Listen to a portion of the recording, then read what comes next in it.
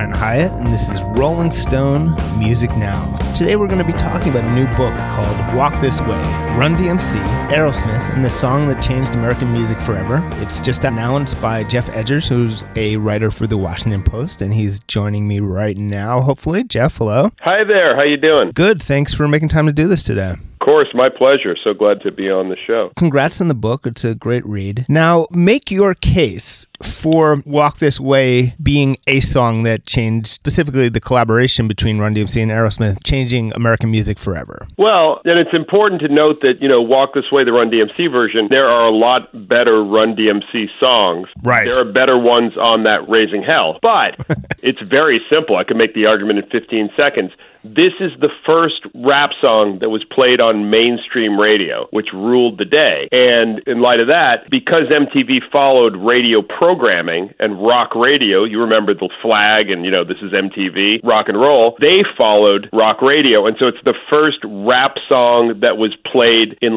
main rotation on MTV. So it changed everything. I mean, everything you can think of that came after in this universe, In Living Color, Fresh Prince of Bel-Air, Public Enemy and Anthrax, even terrible things like the Fat Boys and the Beach Boys, all those came after Walk This Way. Fair enough. I mean, frankly, I'm not sure it matters whether we can hold up the argument, which I think is a strong argument because the book is such an enjoyable narrative anyway. It's sort of a secondary issue. One of the main things I enjoy in the book is the people who undercut the song and its importance that you allow to speak, like Lyor Cohen, who always hated it. Well, Lyor Cohen might say he hates it. I got this amazing footage nobody had ever seen that was in the Viacom vault, and I used it as part of my reporting. And Lyor Cohen's like a 22-year-old kid sitting there as Joe Perry's doing his riff, bopping around, looking like he's having as much fun as anyone in the world. So, I mean, maybe he came to that opinion later, which I put in there. But at the time, he loved the moment. That's a good point, which you do make in the book. I mean, his argument now is that it was sort of like skipping a step ahead too far, too fast, maybe for Run DMC, and that also hip-hop should have been allowed to break through as hip-hop without the extra boost of rock, which was interesting. Yeah, I mean, think about it is, there's no question that song, it annoys people because Run DMC, who we'd say are the good guys, really didn't, it didn't help them. It helped them in the moment. I mean, they became huge, but ultimately they fizzled out after that. And Aerosmith, it kind of saved, and the story has been turned into Aerosmith helping Run DMC when it's the other way around. I can understand why there would be some resentment on that side, but if you just isolate the moment and what it did for Run DMC, it was huge. From their perspective, they had done, on Rockbox, they had already done rap rock. But Rick Rubin's position was that wasn't really rap rock. What was his argument? Well, Rick Rubin has a very particular aesthetic. I mean, I'd say Tim Summer, who worked at MTV and was involved in the music industry and was a friend of Rick Rubin, he kind of described it as it's not just rock, it's a kind of rock. It's like a meathead rock, like Blue Oyster Cult. It's a very specific thing. And Rick Rubin, when I talked to him, he did not like the sound of the guitar on Rockbox or King of Rock. He felt like it wasn't something that a real rock lover would embrace, which is a little bit snooty, right? But it's also like he wasn't on that song, so maybe that's why he doesn't like it. You can hear a moment where Rick Rubin gets involved, and it's Jam Master Jammin'. There's a version that was recorded without Rick Rubin that is on the King of Rock record, and then the B-side of that single, Rick Rubin threw his guitar on there, this bar chordy thing, and you can tell what his idea is, his aesthetic. But the most important thing about Rockbox and King of Rock is there might have been an electric guitar on there, Eddie Martinez, but this wasn't actually bringing these two universes together. You didn't have these two scraggly white guys in the studio with Run DMC. Yeah, well, let's hear Rockbox for a second, because I think you can actually see where Rick is coming from on this.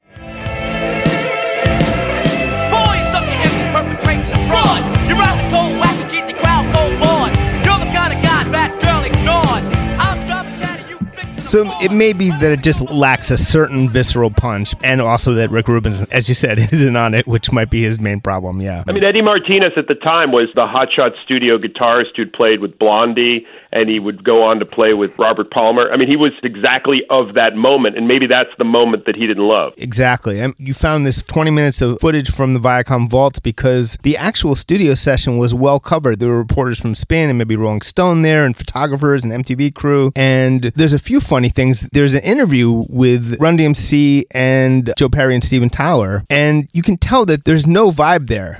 I think people want to believe because there is something sort of heartwarming about the cultural moment of bringing everything together in the video and knocking down walls. The truth is there was a huge wall between them. They had no chemistry whatsoever, from what I can say. Yeah, I mean, I was 15 years old when that song came out, and I remember watching the 90-second MTV News Report with Nina Blackwood. And so my natural thing as an old man now, as a reporter, is when I was talking to Doug Herzog, who was then the head of Viacom a couple of years ago, I said, hey, I know you had that 90-second report, but is there anything else in the vault? And he went and he found like 20 minutes of unseen footage, but when you watch that footage and you watch them interacting, it's crystal clear that neither side knew each other or cared about each other. I mean, Run DMC, they didn't even know the song was called Walk This Way. They had the song on the turntable scratched out, black marker over it. They knew it as number 4 on Toys in the Attic. Joe Perry's stepson, Aaron, who was like 13, I talked to him. He actually showed Joe Perry some of his tapes at the time, like Dougie Fresh and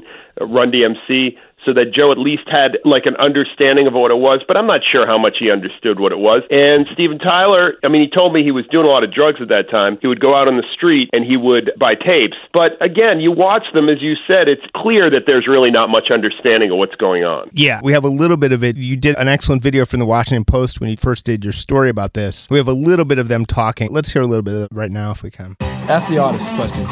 Is this the first time that you've met each other? Yes. First, let me ask DMC, what were your impressions? When we seen them? No, when you met them. Just now? Today here is the first time? Yes. Yeah, somebody came and saw us last night. I saw you last night. You was deaf. They did Popcorn. We did Mother Popcorn by James Brown last night. This guy you might cover that song, Popcorn. He was deaf. They cool from what we, from what we see. They're normal, nice people. They down with the posse, you know what I'm saying? You expect when you like it's gonna be deaf. We're gonna get ready to do work, you know what I'm saying? As soon as we get ready to like the cameras and stuff, we're gonna do work. We've already gone through it a couple times and it's working, it's happening.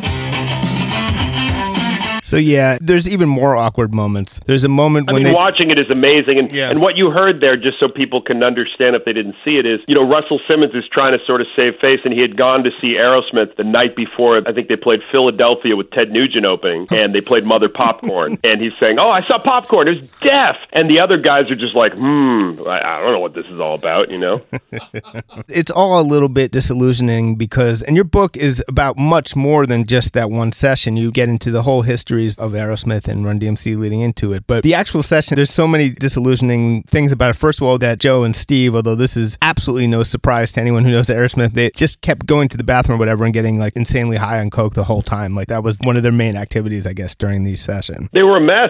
I got to tell you, like as a rock geek and as somebody who remembers going to see Aerosmith on their Back in the Saddle tour in 1984 when I was 13, one thing I take great pride in this book is I don't think anyone has ever ridden or mined or reported as deeply on this period of time from 1979 when Joe Perry quits Aerosmith to 1986 when they get in that studio with Run DMC than I have. And it's not because I'm gifted, it's just because I'm obsessive. It's an amazing moment where you have these guys who were playing 80,000 seats at Texas Jam, who are the biggest band in the 70s, and Steven Tyler's living on an allowance out of a hotel room, and Joe Perry's cruising around in this broken down van playing these crappy clubs and like having seizures. It's insane to think about. The photos alone are just crazy to me. Like I found all these great photos, but you have them come in there, and the fact is the reason they did it is because they were paid $8,000.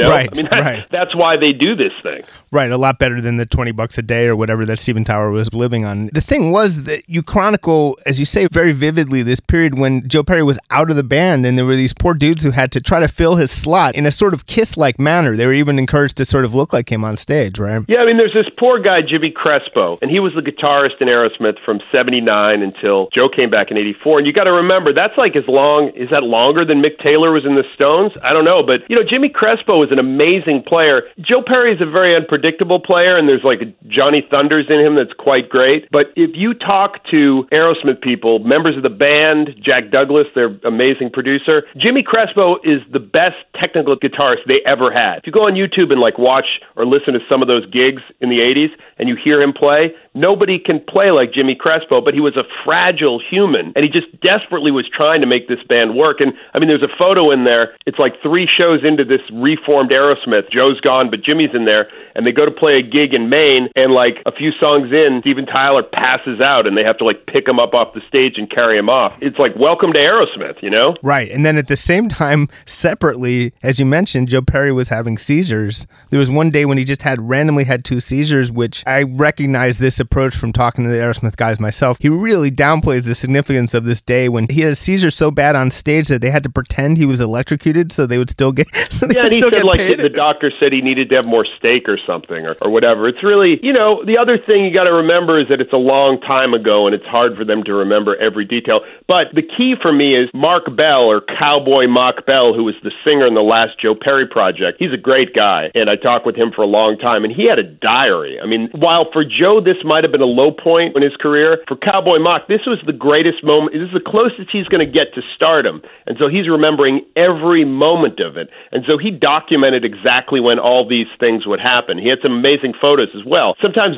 someone like that is going to remember the situation more than Joe Perry. And then on the opposite side, and there's a lot to talk about, but the guys in Run DMC, we've known all these years that they called it a bunch of hillbilly gibberish, that they weren't excited about it. But again, I think there's a little bit of a glossing over that happens outside of your book where it's like, oh, but then they got into it. No, they never got into it.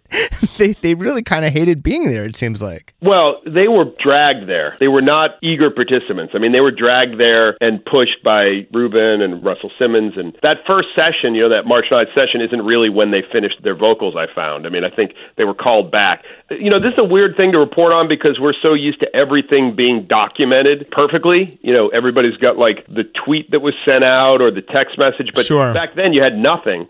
So I just had to report on the multiple options. So, you know, sometimes things happen like they're resisting and you think, well, maybe it's a day, maybe it's an hour they were resisting, maybe it's a week, who knows? No one can really pin it down, but there's no question that Run and D did not want to do this. Well, it was corny in their minds. They liked the idea of rapping over the beat, and they had done that going way back, and we'll get to that. There's a real history to it, but the idea of actually rapping, doing a cover song was just unheard of, and frankly still is. Hip-hop covers in general are exceedingly rare to this day of any sort. That's true, but I will say the idea of the collaboration exists now, and it didn't before. I mean, something like totally Kanye true. West or Paul McCartney together just doesn't seem that weird. It's like, oh, well, that's sort of weird, but it's not that weird. There was no example of that before 1986. You know, you could have like Curtis Blow doing Taking Care of Business in a weird sing-songy off-tune way, but you wouldn't have him getting in the studio with BTO. I mean, the fact is, I remember all the supergroups of my childhood, and they were all white guys from England, like Blind Faith or something, or like all these guys who would play on a blues record by Chuck Berry. You didn't have Dougie Fresh and Journey getting together, you know? Boy, that's a terrible idea. I don't know. I actually kind of want to hear that. But yes, you're absolutely right. The idea of the sort of cross-genre mashup and of rap rock was absolutely born in that moment, and a ton of music, some of it great, some of it perhaps not so great in the 90s maybe, but came out of it, you know, and it was tremendously important. We have Jeff with us, and we're also about to be joined by Jack Douglas, the legendary producer. And there's a lot we could talk about with Jack. We could talk about John Lennon. Hopefully we'll get a chance someday. But today we're going to talk about Aerosmith and the original recording of Walk This Way. Jack, are you with us? I am. Welcome. Thanks so much for being here. It's nice to be here. Wherever we are, yes. There's a lot I would like to ask you, but let's specifically dig in. Jeff has a very detailed, the most detailed account probably ever of the making of the song Walk This Way. Probably the most controversial area of it is a very simple thing, which is who came up with the beat. And before we get into that, I should probably play something that indicates that parts of the beat were in the ether before, which is we should probably hear the song Tramp by Otis Redding and Carla Thomas, the beginning of that, if we have that ready. Tramp. What you call me? Tramp. You don't wear continental clothes or Stetson hats. So yeah, pretty close. Nonetheless, though, I wonder if you guys could talk about just the very intense disagreement in the band. One of the things people should know is that Steven Tyler is a drummer and a very good one, which is one of the many problems. Oh, not a very good one. Okay. But he's adequate, and he's played in a band as a drummer, but he's not Joey Kramer. According to Steven Tyler, he's a very good drummer. How about that? That's fine. And what the hell? I'm a very good producer. We're both very good liars.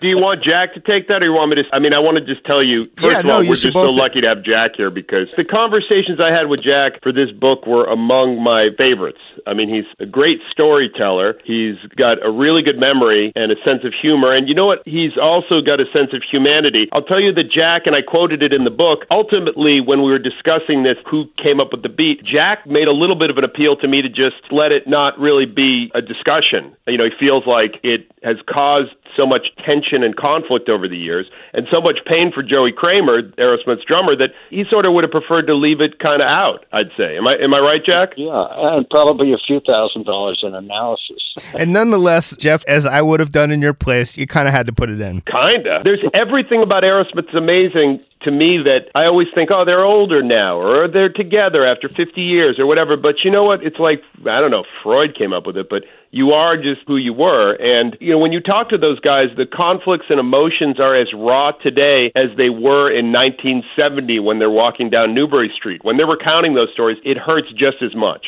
Right. So break down the nature of the conflict. You know, if I could say, and I think I told Jeff the same thing, when Joe Perry came up with the very simple ba-da-da-da, ba-da-da-da, ba, every time he came up with something, Stephen got on the drums and played along with it. Sometimes it was cool, sometimes it wasn't. But he did play snare and bass drum, boom, bop, ba-boom, boom, bop. Certainly not with the kind of feel that Joey Kramer would add to it. And Joey added the hi-hat splash, shoop, bop, boom, boom, bop.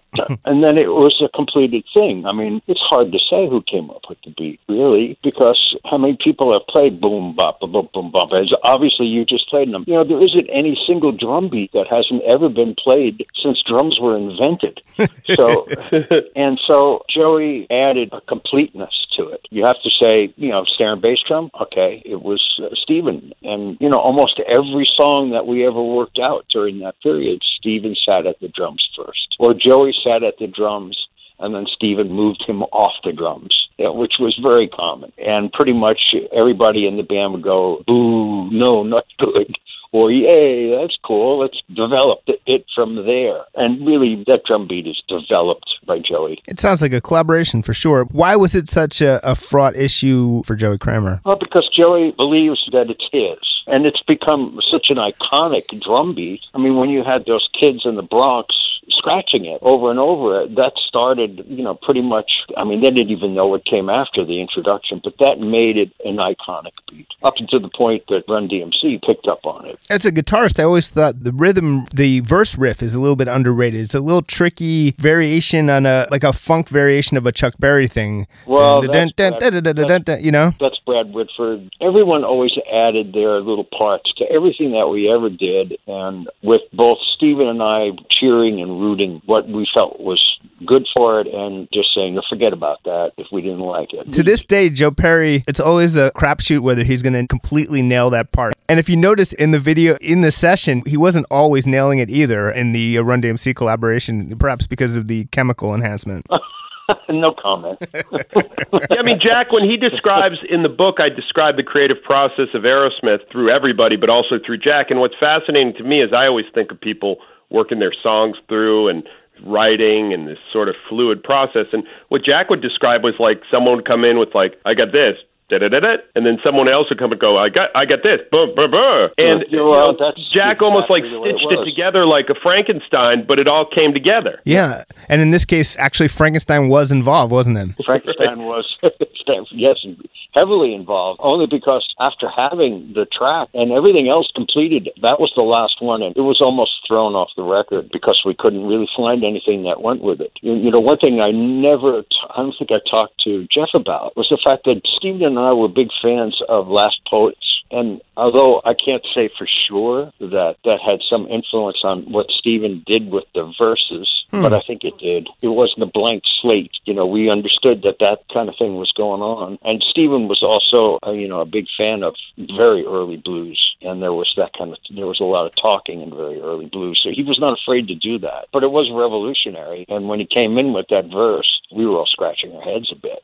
It's rhythmic, but will it be accepted? And we laughed about Joey and therapy and everything, but we shouldn't, because the fact is there's a deep psychological thing going on there and a dynamic. I talk with Joey a lot, and Joey was an abused child. His father physically beat him, and he felt like there was a same sort of thing going on with Steven. Not the physical beating necessarily, but the berating and yelling, and that he felt like this sort of like, I love you, but I'm going to scream at you thing going on, which he still has sort of worked through. And he has actually gone through a lot of therapy over that. You know, I sent Tyler a message. I was having trouble reaching him after a while, but I sent him a message telling him what Joey said because I felt like it was unfair to put that in a book without Tyler having the chance. And Steven seems to be a sensitive person. And, you know, I told him downright that, you know, Joey said he was abusive, and he wrote this great message that I saved where he's like, James Brown's band, Buddy Rich, The Who, they all went through lots of crazy internal yelling to get it right. I felt the need to do whatever it took to get it right. You know, I mean, it's just interesting to me to invoke Buddy Rich when you're talking about,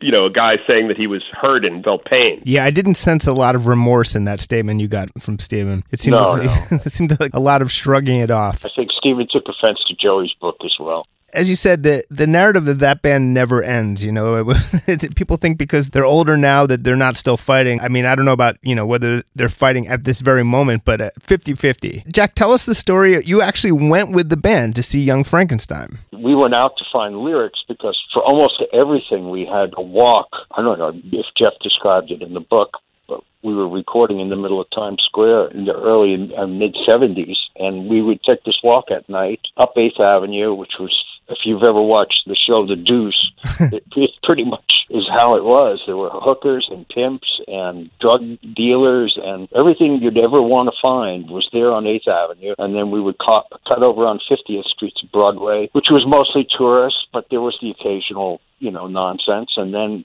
to 42nd Street, down 42nd Street, we would hear even, you know, sleazier stuff. Everything that we would hear, we would write down because you'd hear just amazing things that were spoken on the street and how you were approached for either, you know, a whore or some drugs or whatever, or you would hear some tourists being fleeced, or, I mean, it was great stuff. It was really wonderful. And by the time we would get back to 8th Avenue, 42nd Street, then the 2-block walk back into the studio, and we would have a lot of ammunition for whatever we were going to, or Steven would. And we were working on Walk This Way. It was a Sunday afternoon we went for that walk. You know, I don't know where they were, but they weren't out on Sunday afternoon. And we made the walk, and there was just nothing going on. And on the way back, we were walking down 42nd Street, and Young Frankenstein was playing in one of those movie houses that plays, you know, late run movies, and we hadn't seen it. And we went in, and we sat there as a band watching this movie and completely cracking up. And there's that scene. And I've always wanted to thank Mel for it, but I'm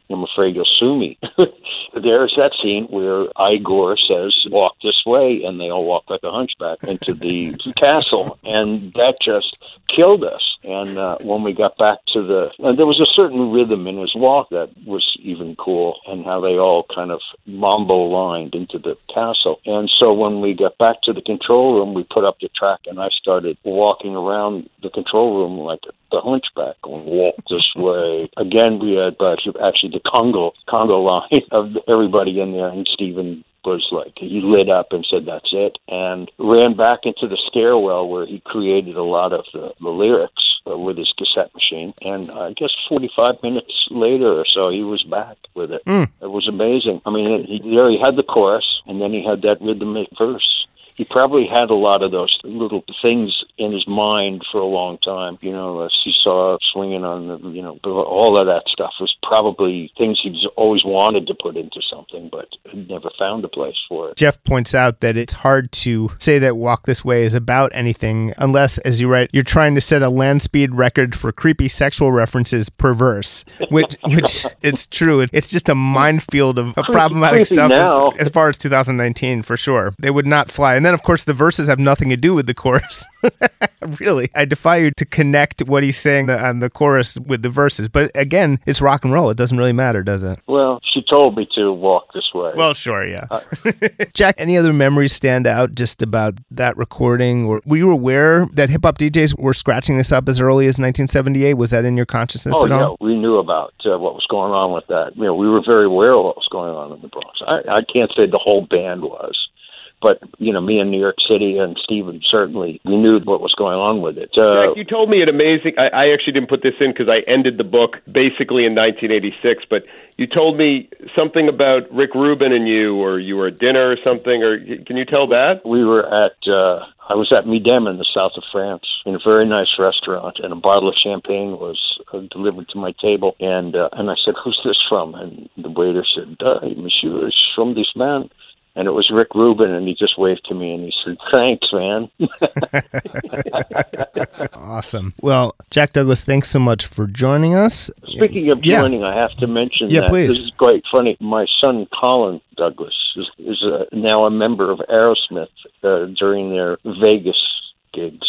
Oh, wow. I find pretty funny. I had nothing to do with it, really. He's an outstanding player in his field as a percussionist, and he hooked up with Joe Perry for Joe's solo album. He sings the opening track, and he's playing, and Joe was, he fell in love with him and said, "We're doing a big setup in Vegas. We should have a percussionist." And so my son flew off to Boston, and they rehearsed with him, and from what I've heard, they absolutely loved him, and it's just going to drive the band a little bit harder as well. So it should be interesting. Fantastic. And Jack, I hope we can have you again sometime soon to talk about all sorts of other stuff, but thanks so much for calling in now. And Jeff, there's a lot of characters in this book. There's a lot of people talk about it, and also a lot of truly wild characters, but Larry Smith is a really interesting one. Kind of a slightly underlooked, but incredibly important producer who worked with Run DMC, and I found his story really interesting. Tell us a little bit about him. I mean, my hope in reporting this, and I talked to more than 75 people. I mean, all the famous people, obviously, but then also the people that nobody knows their names, is just to reset history a little bit. And one thing that's interesting to me is, Rick Rubin puts out Raising Hell, the third Run DMC record, and LL Cool J's first record, and the Village Voice puts him on the cover and says he's the king of rap. Now, we know the story, how it ends. I mean, Rick Rubin is a genius, all the stuff he's done, et cetera, et cetera. But in that moment in time, there was another guy who had produced the first two Run DMC records, and had produced the Houdini records, and had produced the Fat Boys. And that's Larry Smith, who at that moment in time has 5 platinum records in 2 years under his belt, and it also kind of invented that sound. I mean, he did Sucker NCs, and It's Like That, and he was a really amazing producer. The problem is that Larry Smith, for whatever reason, was not an operator, and he gets pushed out when it's time for Run DMC's third record, and then he has a lot of problems with drugs, and he hates sampling, and he basically disappears. So this guy who I would consider a king of rap or a pioneering producer, whatever you want to call him, he's been sort of, erased from history. So I felt like it was my job to tell that story. Unfortunately, Larry Smith had a series of strokes and died a few years ago, so he couldn't speak. But I found this really cool tape of him doing an interview. He was not a guy who liked publicity, so it was hard to pin it down, so you had to talk to a lot of people about him. But I feel like Larry Smith is like the great missing hero of this story, and hopefully people now will know who he is. Yeah, let's hear Sucker MCs for a minute if we can. So I said this rhyme I'm about to say. The rhyme was there, so then it went this way. Took a test to become an MC, and Orange Cliff became amazed at me, so Larry put me inside. Larry, right there, right? He invented that sound, and what people need to remember is, and this is why Rick Rubin got into Run DMC, he heard that record. Until that point, that sound, which might have been in clubs and might have been in playgrounds, was not the sound of recorded rap. The sound of recorded rap was like Rapper's Delight. Disco. Basically taking disco and putting rapping over it. So, heavily produced, slick, et cetera, et cetera. But Larry Smith is a guy who invented the beat and started messing around with the drum machines for the first time. And that song is just, it's hard to remember now because so many years have passed, but if you heard that back then, you would go, wow, what is this? What is the energy here, Right, and what Rick Rubin was, as you said, was drawn to is that he felt, I think correctly, that all these records were never capturing what you heard live. That it was always this watered down thing, or always like a Chic song stolen by Sugar Hill Gang, whatever it was, or something slick like Shalimar or something. It was these producers were almost too good for their own good, and they had money and they wanted to make it sound like the stuff that was on the radio. What Larry Smith had was no money. He couldn't even afford to have a band, so he had to make do with bare minimum of equipment. Which is, part of the essence of hip-hop, of course. And I forgot if it was him or someone else who pointed out that part of the Run DMC sound was this idea, we hated that R&B shit. We didn't want that Shalimar thing. That stuff was soft. They wanted to be hard, and that's where the sort of rock esque aesthetic of Run DMC came from, that hardness, which was so important. I think that's Russell Simmons, who Russell Simmons and Larry Smith would be in the studio, and Russell Simmons couldn't tell you where to find a B flat on a piano, but he understood a certain aesthetic, and so he would say, like, I want it more like this, or I want it more like that, or I want it more like mashed potatoes, or whatever. And Larry Smith, who was a trained musician and very skilled, could then translate that. Larry Smith was more likely to want to sound like something R&B or jazz, and it was Russell who would be like, no, less of that. We don't want that. Like Rick Rubin, he was a reducer, I guess. That was part of the thing. But what did you learn about the dynamic within Run DMC that you didn't know before in working on this book? Well, it was interesting to me how little was planned and plotted out. I mean, even the Larry Smith thing, which we were just talking about. Larry Smith disappears after their second record. King of Rock sold millions of copies. Run DMC was the first rap superstars. And when I talked to everyone about Larry Smith, they're like, yeah, like, I don't really remember what happened. I'm like, well, did you guys talk about it? Imagine if after Help, the Beatles showed up in the studio, and instead of George Martin, there was some guy named, like, Harry Smithers. I mean, people would at least be like, where's George, you know? And I don't think that sort of thing happened. And the same with this session. While Spin had a photographer and MTV had a news crew, these guys didn't really know if this song was going to even come out. And they had to harangue Run DMC to get into the studio. And, you know, who knew if Aerosmith was going to show up? It's just how, like, organic and kind of by the seat of the pants that everything was. Whatever planned is, it was the opposite of that. I also thought it was interesting, and I think justified, that they were annoyed by the presence of the camera crews and the reporters, because, you know, where were the reporters when they were making songs that they considered to be their masterpieces way earlier? Why did these old white guys show up and now everyone's excited? And I thought that was a very valid position that it wouldn't have occurred to me that they would have felt. If you go look at set lists from early in the Raising Hell tour, Run DMC doesn't even play Walk This Way. It's not until that song becomes a smash they have to. I mean, they give it credit and they're appreciative of it, but they'll tell you even now, hey, look, My Adidas is a better song. You know, it's tricky. Those are the songs they should have been paying attention to. And, you know, I'd argue that they're right. I mean, those are better. But they weren't maybe, you know, as important. Yeah, they are better. It is hard to argue with that. But better and important don't always line up. Let's hear It's Tricky for the sake of it, though. I think it's very vital to rock around. That's right. On time. It's tricky. Here we go. It's tricky to rock around. To rock around. That's right. On time. It's tricky. It's tricky. Speaking of rock rap, again, but I was actually thinking yesterday, I definitely like that song better than My Sharona, too. So there you go. Oh, don't slag on the Knack. Come on.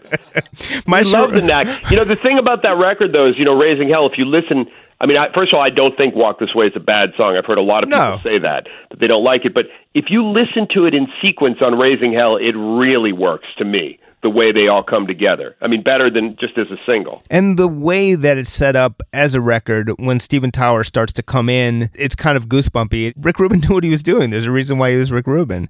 And despite the understandable reluctance of Run DMC, did you get any sense that they view it any differently now? Is there any more affection on their part of Run DMC? Well, I think they view it with affection, but, you know, I've even noticed it now because a lot of people are like, oh, can you get like, you know, I talk to them a lot about their history. The thing that's important about this book is that I didn't just talk to them about Walk This Way. I talked to them about everything, and I think that's why they gave me the time. Right. But now, as I'm doing things, I'll be like, hey, this amazing guy Brian Hyatt wants to talk to you about Walk This Way, and, you know, Daryl and Run are like, we've already done that. I think they're tired of it a little bit, you know?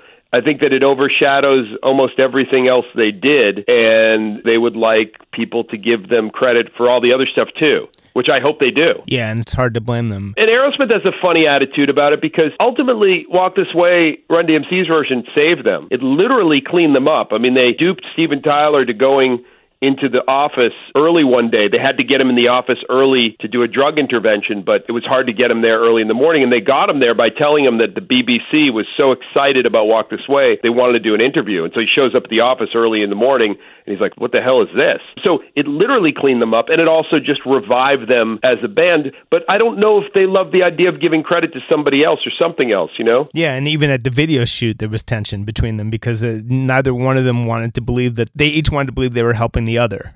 Which that dance at the end is not a comfortable dance. That's like me at a bar mitzvah, really. It's not pretty. And in the minute we have left, what did you learn about the role that the beat played in the early hip-hop scene, the fact that it was being used as early as 78? What did you learn that maybe you didn't know? Well, look, if you go to YouTube and do a little bit of searching, which I did, you'll find Walk This Way's beat on a lengthy kind of rap that Grandmaster Flash did in 1978. Not Steven Tyler singing, obviously just the beat, but it's there.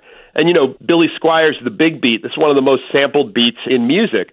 And so it was one of my earliest interviews. I talked to Grandmaster Flash, and he talked about lifting the record up to the light and seeing how shallow the grooves were. And if they were a certain kind of shallow, he knew it would potentially be a good thing to use. That's amazing to me. I mean, it just like gives me shivers, to think about. Yeah, that blew my mind. If it's shallow, that meant there was maybe just a beat there, and that's why he was looking for it, right? Because there wasn't that much density of music at that particular moment on the record, right? That's what he was talking about? Basically, it could have been anything. It didn't have to be Aerosmith. I mean, Chuck D, I think, said it could have been Stravinsky. It didn't matter. It just had to be the right beat. Absolutely. So, Jeff, thanks so much for joining me. This was Jeff Edgers. We were talking today about his new book that you should pick up, Walk This Way, Run DMC, Aerosmith, and the song that changed American music forever. Thanks again. And this has been today's Rolling Stone Music Now. We'll be back next week here on SiriusXM's Volume, Channel 106.